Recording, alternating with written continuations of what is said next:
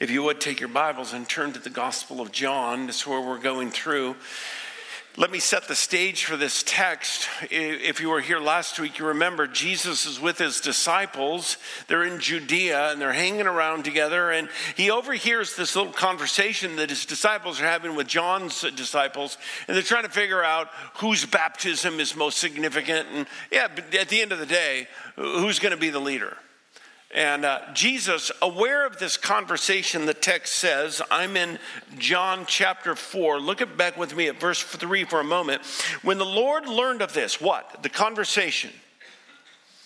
He left Judea, took his disciples, and went on a little excursion. As he was heading up to Galilee, he wanted to take them on a field trip through Samaria. We talked about that last week and how strange that was, and it's all for a purpose, a really, really significant purpose, and we unfold even more of it today. Let's start in verse 27 of chapter 4 is where we're at today. Just then, the disciples returned. They'd gone away for lunch, and they went to McDonald's, and they were coming back, and they were surprised to find Jesus talking with a woman. I think that's an underplay. I think it's shocked. But no one asked, for good reason. They didn't want to ask him, why are you talking with her? Because they knew they wouldn't come out of that conversation good. So they just kind of kept quiet. And then leaving her water jar, the woman went back to town and said to the people, come, I want you to see a man who's told me everything I ever did. Could this be the Christ? They came out of the town and they made their way towards Jesus. Meanwhile, his disciples were urging him, hey, we got some McDonald's here for you. Are you hungry? And he said, no, I want to live.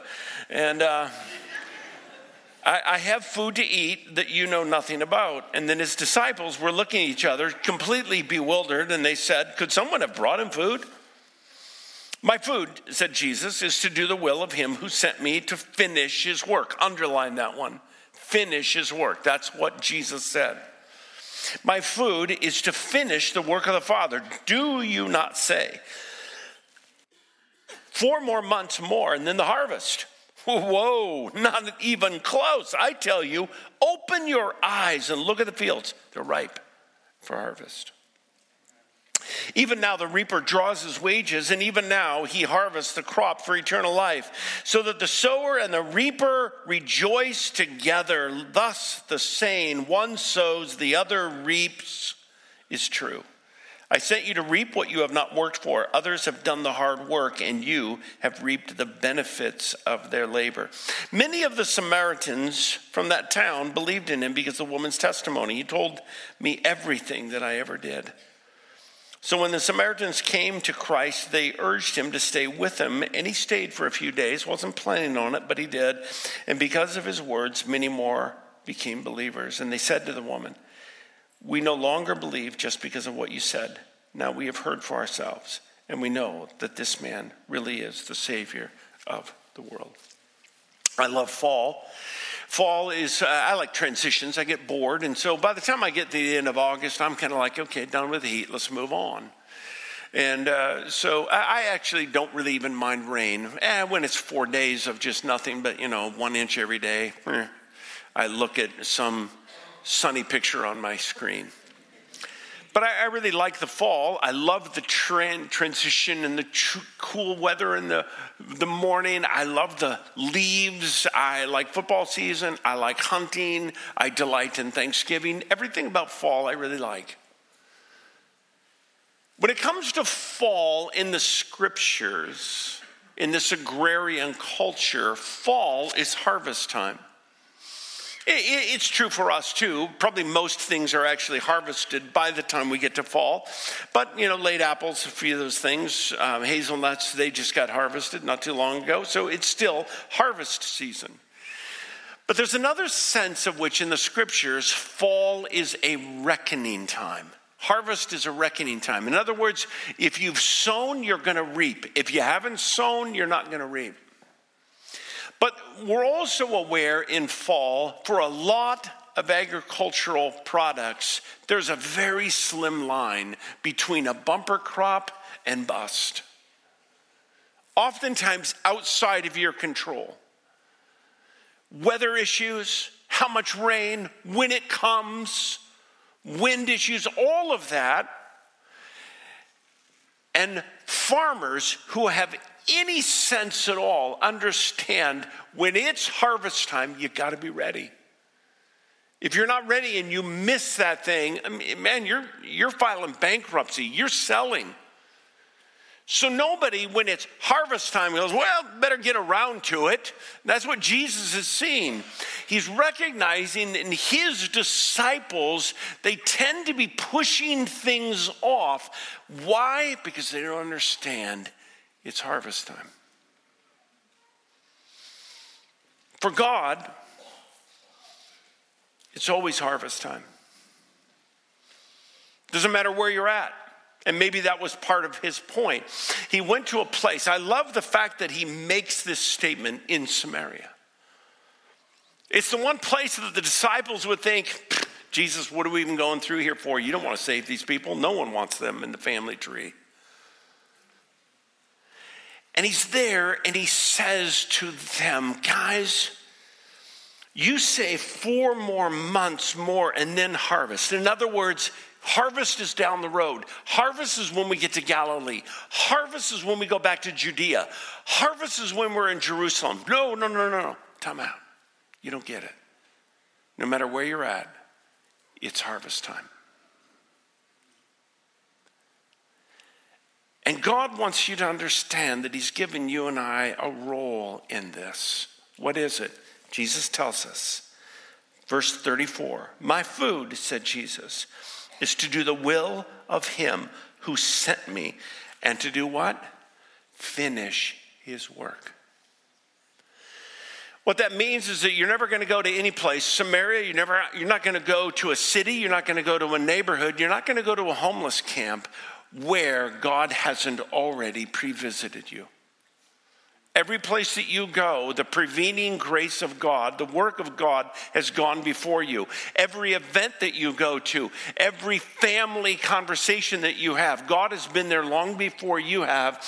And God is the one who says it's harvest time. And what I want you to do is finish. I want you to put a sickle to the wheat.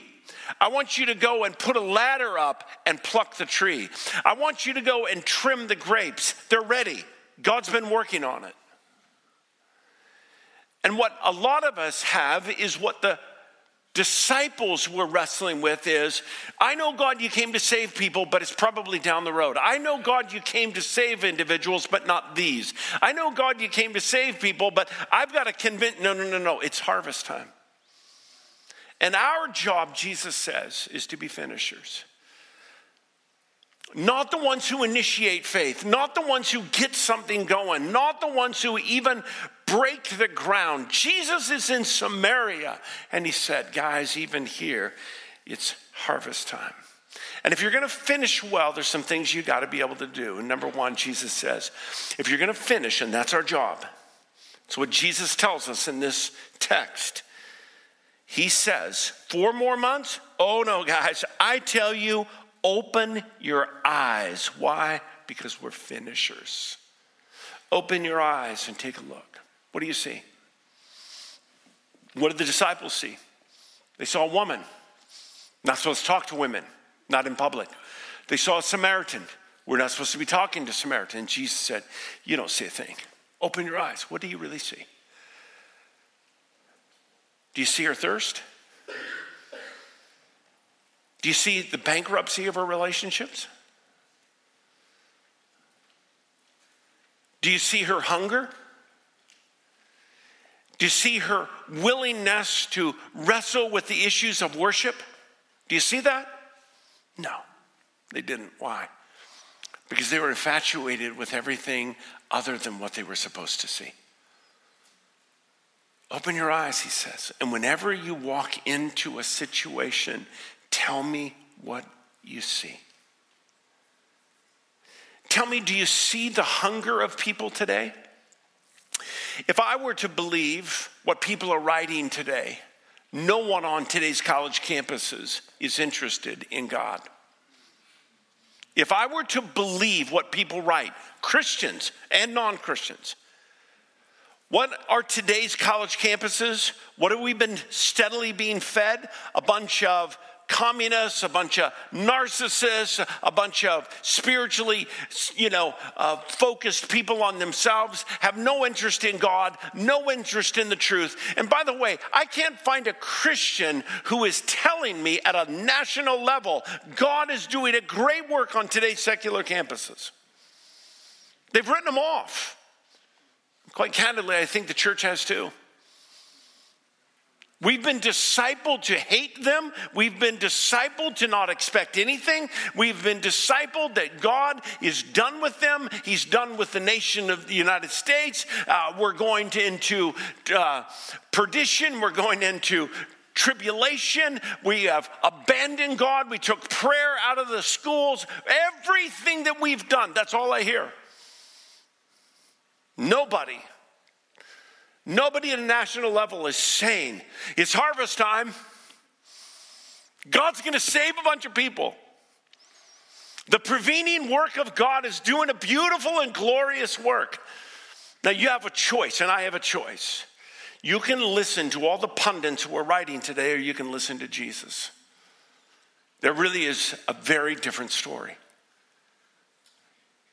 I'm convinced if we were to walk the streets with Christ on the University of Oregon or Oregon State or Portland State, doesn't matter, and we were to walk on those campuses and say, hey, Jesus, what do you see? He would say exactly what he said here. Open your eyes. It's harvest time. They're ripe. There's all kinds of people here who are being stirred by the Holy Spirit. There are all kinds of people here who are being drawn to the Father. There's all kinds of people here who are quietly praying in their dorm room. It's white. It's harvest time. But you're going to look high and low to find anyone writing that today. And Jesus says if you're going to be a finisher, you have to believe, and you have to open your eyes, and you have to believe that it is the harvest season. You have to believe that wherever you're at, Jesus would say, open your eyes. Look, there are people that he's drawing to himself. It's not your responsibility ever to take a person from death to life. That's God's. It's not your responsibility to awaken a conviction of the Holy Spirit and of faith in a person. That's the Holy Spirit's. John 16.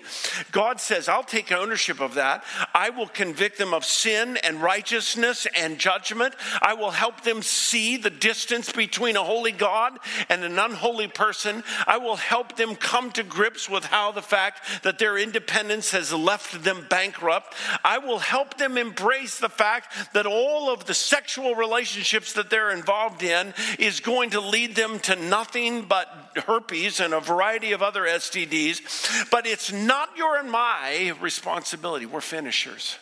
That's what Jesus said. We are those who come and proclaim the gospel and put the sickle to the wheat. We are those who rejoice with those who have gone before us. Some of them are people, but a lot of them, I think in this sense, Jesus says, who's been hanging out in Samaria? Well, they never had an evangelist crusade in Samaria. God was there. And I have to believe, God, that you're working, that you're planting, you're watering, and you want to use us today to close the deal.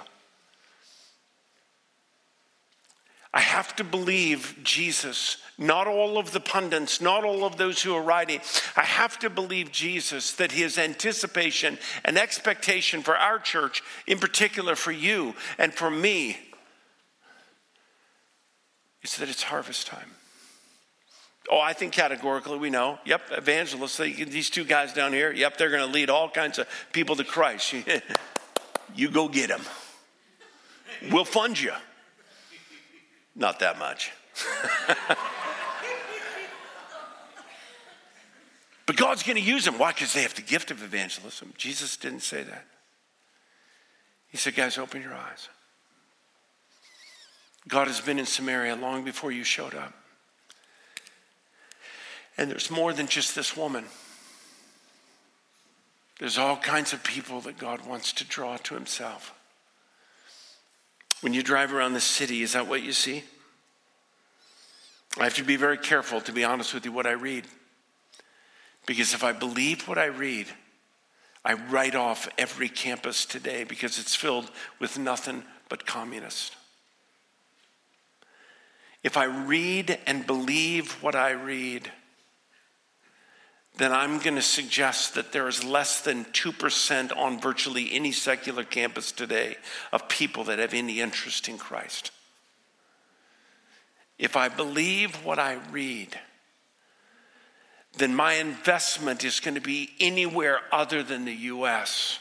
Maybe God's working in India. Maybe God's working in, Vietnam. But here, no. If I believe what I read.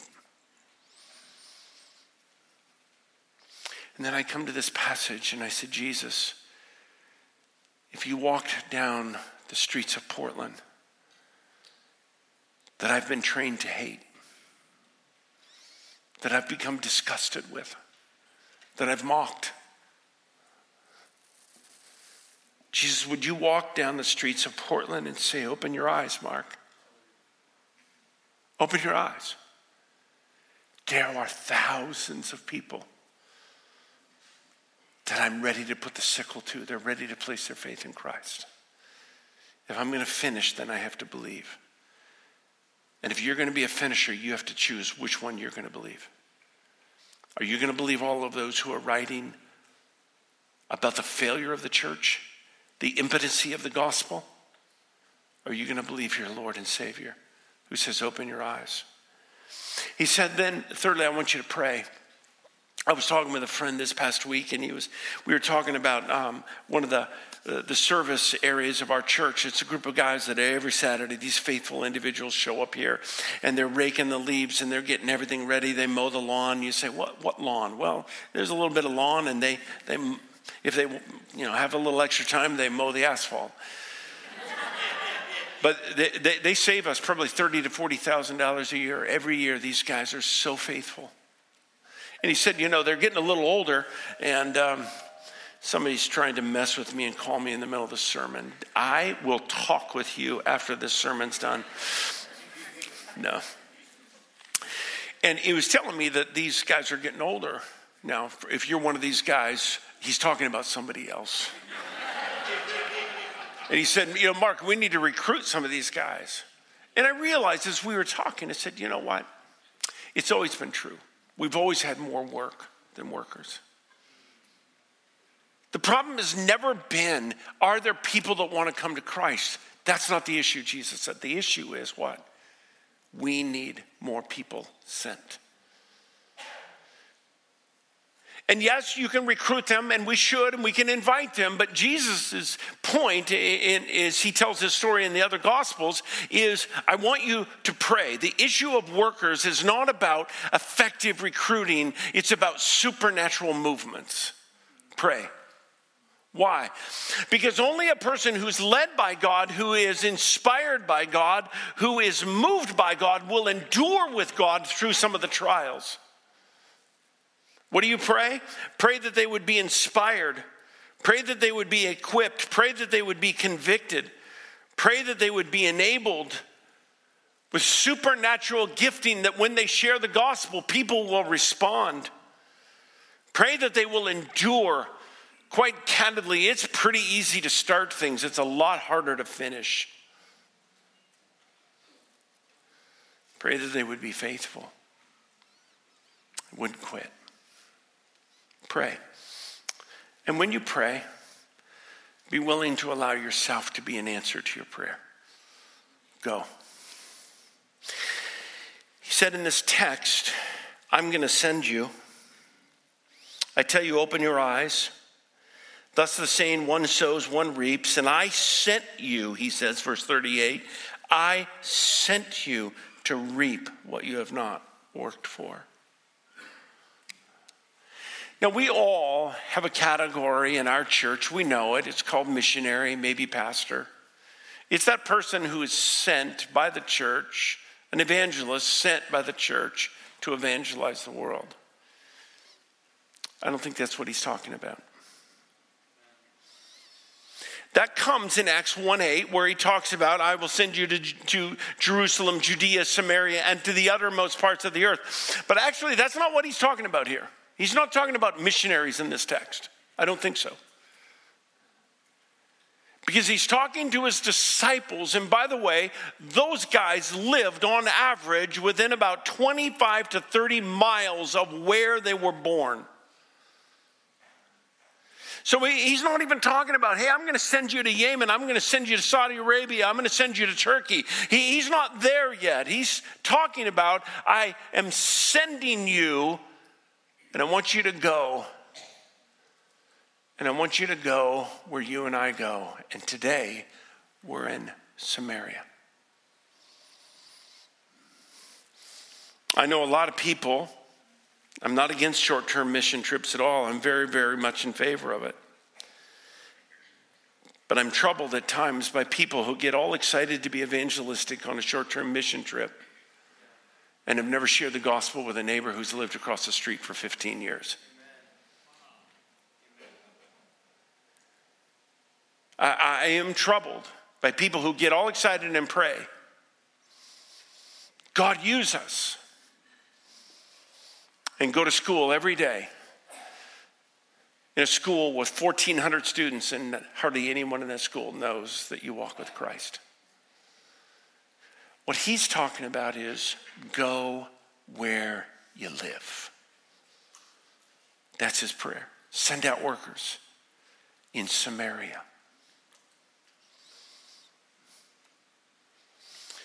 Not too long ago, Carrie and I had to put my mom in a memory center.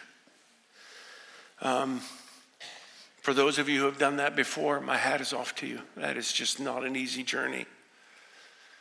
It's a really difficult journey when your parent whom you love and for many years took care of you, and then you begin to flip that and you take care of them, and all of a sudden you walk in the room and they don't know who you are. And there's all of the things that come with it. And I found to be honest with you, praying, God, just take her home. We're done. She's lived a great life. And kind of a sick thought. You probably won't even want me to be your pastor after I tell you the next thing. She gets a UTI, and I think, oh, praise the Lord, this could be it. She's going home.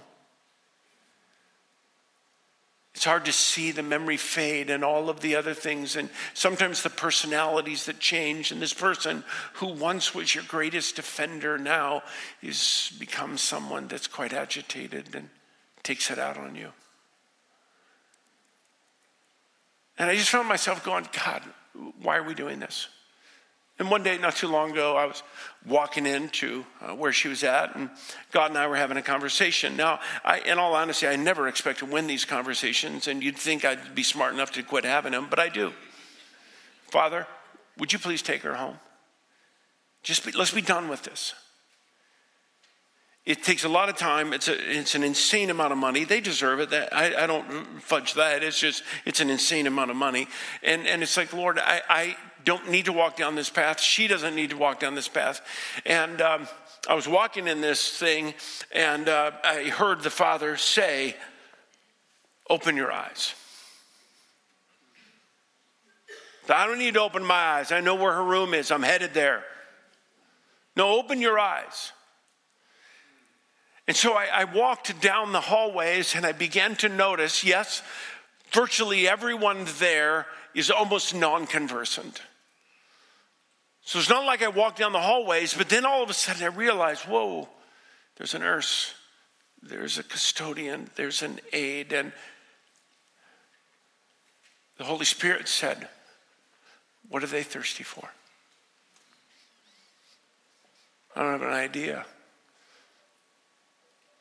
Mark, what are their names? I don't know. Why don't you put a name tag on them, God, then I'll know. And I realized that my prayer was as self-centered as any that I've ever prayed. God, would you just take my mom home? Would you relieve me of this tension? And he was inviting me in that moment. Would you go? There's somebody here that I'm drawing. There's somebody here that needs to hear the gospel. There's somebody here that needs to have you pray for them.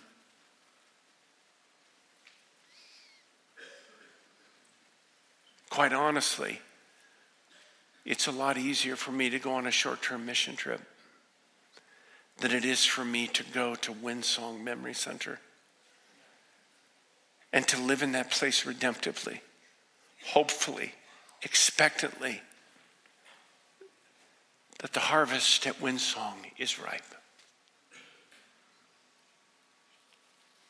When Jesus was praying, I want you to go, at this point, he's not talking about the uttermost parts of the world. That comes later.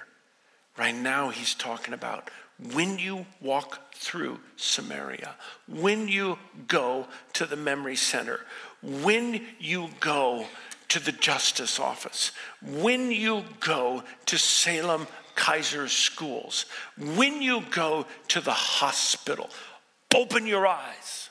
What do you see? Are you distracted with all the politics, or do you see the thirst? Do you see the hunger? Do you see the brokenness? Do you see the alcoholism? Do you see the licentious living that is a person longing for somebody to love them and keeps giving themselves away sexually and never ever gets it back, but just yearns for somebody to just love them? Do you see that? This past week, we voted in the city of Salem, and we turned down a bill that would tax you more for a variety of things. I'm not here to speak for that or against that. I'm here to tell you that after it didn't pass, I was driving around the city and I realized they're still here. All of the homeless are still here. And do I think, honestly, for a moment, $27,000 was going to fix any of that? No. Honestly, if I was honest with you, don't think it was going to fix it. But I found myself just driving around, and then I went for a walk, and I walked around. Don't have to go very far. It's one of the privileges of doing church down here. It's hard, I know. For those of you who are parents of young kids, I think you're some of the bravest individuals in the world. I do. I applaud you. Because it's not easy to say, hey, kids, let's go, and we're going to go by, 75 homeless on the way, and half the time they're going to be dressing right in front of your kids. You're courageous. But they're humans. And I can get all frustrated about the lack of decisions that are being made. But if you'll come down here and take a walk with me like I did this week, we'll go out there and we'll look into their eyes, and you'll see desperation in their eyes. You'll see hunger in their eyes. And then I have to ask myself the question, God, Jesus, is the sickle still ready right here?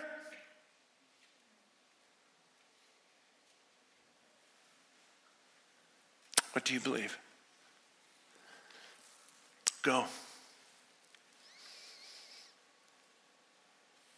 One of my favorite quotes is from Spurgeon. He said, if sinners will be damned, at least let them leap to hell over our bodies. If they will perish, let them perish with our arms about their knees, imploring them to stay.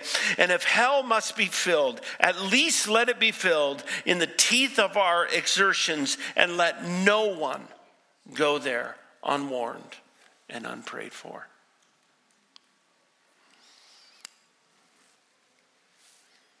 The Father had a conversation with me, and he said, I'm going to send you. And that's the last one, because Jesus said, I am going to send you. And I'm going to send her. And she left and she went to town and she told her testimony and she started bringing her friends back. I want to introduce you to the man who knows everything about me. And most amazingly, he knows my thirst and he knows my background, and he doesn't condemn me. In fact, he loved me. He talked to me. We're not just recipients of God's grace. Not if we're followers of Christ, we're conduits. And when you go to work tomorrow, God is sending you there. And he wants you to open your eyes, and he wants you to pray, and he wants you to pray, God, would you give me insight into their life? Would you help me see their desperation? Would you help me see their thirst? And would you help me look at them not as people who vote differently than me, people who live differently than me, people who sleep with somebody different than what I think you should be sleeping with, but let me see a person made in your image whom you died for and you love. Would you send me to them? And the beautiful part of living in Oregon is you don't have to go very far to find them. You move to other states and you got to call through all the believers to get to the non-believers. Here, they're all over you. What a privilege to live here. Because, my friends, God has sent us here. He has sent us here. He has entrusted this church with this city and many other good churches. And he's entrusted us with the universities that you're going to find communism on. And he's entrusted us with schools that you're going to find perversion in. And he has said, go. The sickle is right there. It's ready to harvest. Would you pray that God would open the door? Because it's harvest time today. There were two brothers who both lived in England. One's name was John, one's name was David. Jonathan graduated and he had made the commitment, I will get rich and I will make as much money as I can, and he did. His brother, David, said, I want to reach the world for Christ, in particular Northern Africa. And he said to his brother and to his father when he got on the ship, I love you both. I will see you in heaven. If you look at the Encyclopedia Britannica, under the name Jonathan Livingstone, it says, Jonathan Livingstone, the brother of David Livingstone.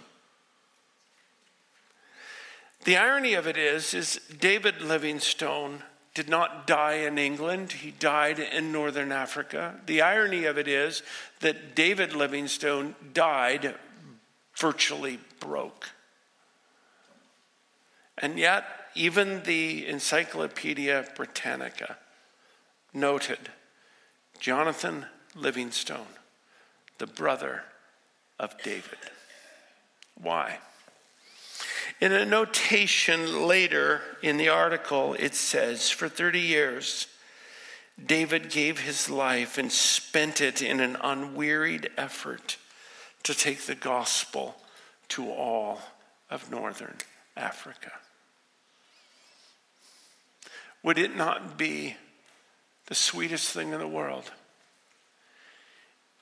if in the Encyclopedia Britannica, which doesn't exist anymore, praise the Lord, we can just Google everything.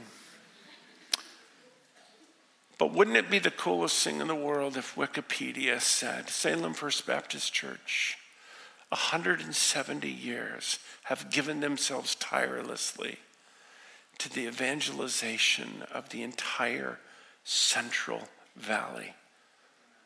And God has harvested tens of thousands because they just won't shut up. Would that not be the greatest thing? Pray. Pray that your eyes would be opened and that you would see. Pray that you and I would believe, God, you're still saving people and he wants to use you. Pray that you and I would go. And as we're going to the memory center, we will lift up our eyes and we will start learning the names, and we will wait for the cues of the Holy Spirit, and we will listen for the movements of the Holy Spirit, because he's drawing them to himself. And he's saying, Mark, you're a finisher, and I'm going to take you over here, and your mother's going to live, and I don't care if she doesn't know who you are. She's going to live until you share the gospel with all that I have apportioned for you to share. And when I'm done with you, then I'll take her home. My friends, I don't pray for my mom to die anymore. I pray that I would open my eyes. And I don't know what it is you're facing or what you're asking God for, but you might want to consider that maybe God wants you to change your prayers. Because maybe God wants to use you to lead a place that you've been thinking, 20 more days till I retire, 30 more days. God actually may just cause your 401k to become a 201k so you can't quit. Because if you quit, there are people there that God says, go. Go. Because it's harvest time. Some of you came to church today. You didn't know it. But today is harvest time. It's that day where you meet Jesus just like this woman did. It's that day where you realize, God, you've been drawing me to yourself. It's that day where the Holy Spirit is already speaking to you right now during this message, where you're realizing, man, that's happening in my life. I'm feeling convicted of the power of the Holy Spirit. I'm becoming aware of my sin. I am becoming convinced of the death of Jesus Christ for my behalf. Today, my friend, is harvest time. It's yours.